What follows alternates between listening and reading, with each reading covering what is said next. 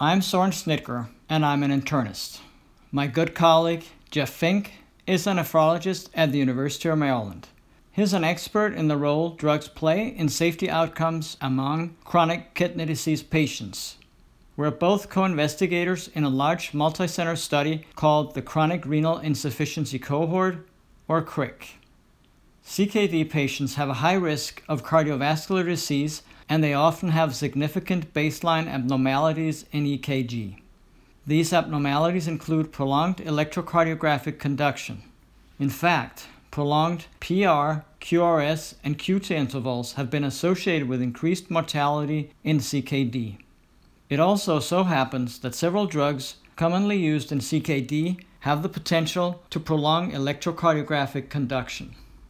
Together with our co-authors and collaborators from CRIC, Dr. Fink and I set out to identify potentially EKG QT-prolonging drugs used by pre-dialysis CKD patients, and to quantify the QT prolongation associated with these drugs. We used data from 3,252 participants in CRIC. We included participant visits with at least one study EKG between 2003 and 2011 for a total of 16,451 visits. We used an authoritative list of potentially QT-prolonging medications that included drugs from a wide variety of therapeutic classes. While the list included some diuretics and proton pump inhibitors, we also included all those diuretics and proton pump inhibitors that were not on the list, because CKD patients often take these types of drugs which may cause electrolyte shifts. More specifically, diuretics may have effects on potassium and calcium balance, and proton pump inhibitors can cause magnesium depletion. These electrolyte shifts are thought to cause QT prolongation. In the interest of robustness, we limited our inquiry to drugs reported to be used in 100 or more visits. Medications from the list of QT-prolonging drugs were taken at 76% of CRIC visits. 2 or more of these drugs were taken simultaneously at 33% of visits. We'll refer to QT duration corrected for heart rate as QTC in the following. Mean QTC was at 414 milliseconds. A prolonged QTC was defined as 450 milliseconds or greater and was found in 4.6% of EKGs. QTC duration was inversely related to serum potassium and calcium measured at the same visit. Of 30 medications examined, 8 were associated with statistically significant QTC prolongation after we adjusted for comorbidities and serum potassium and calcium. Among these were 3 selective serotonin reuptake inhibitors. They were fluoxetine, citalopram, and escitalopram.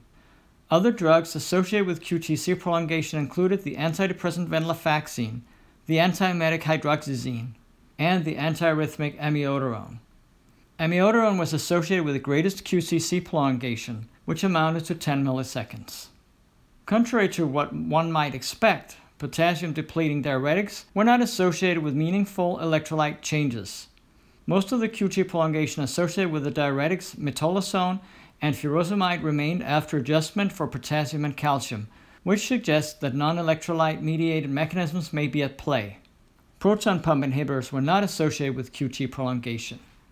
In conclusion, when we examined CKD patients participating in CRIC, we found that many were taking medications that appear on an authoritative list of QT-prolonging medications.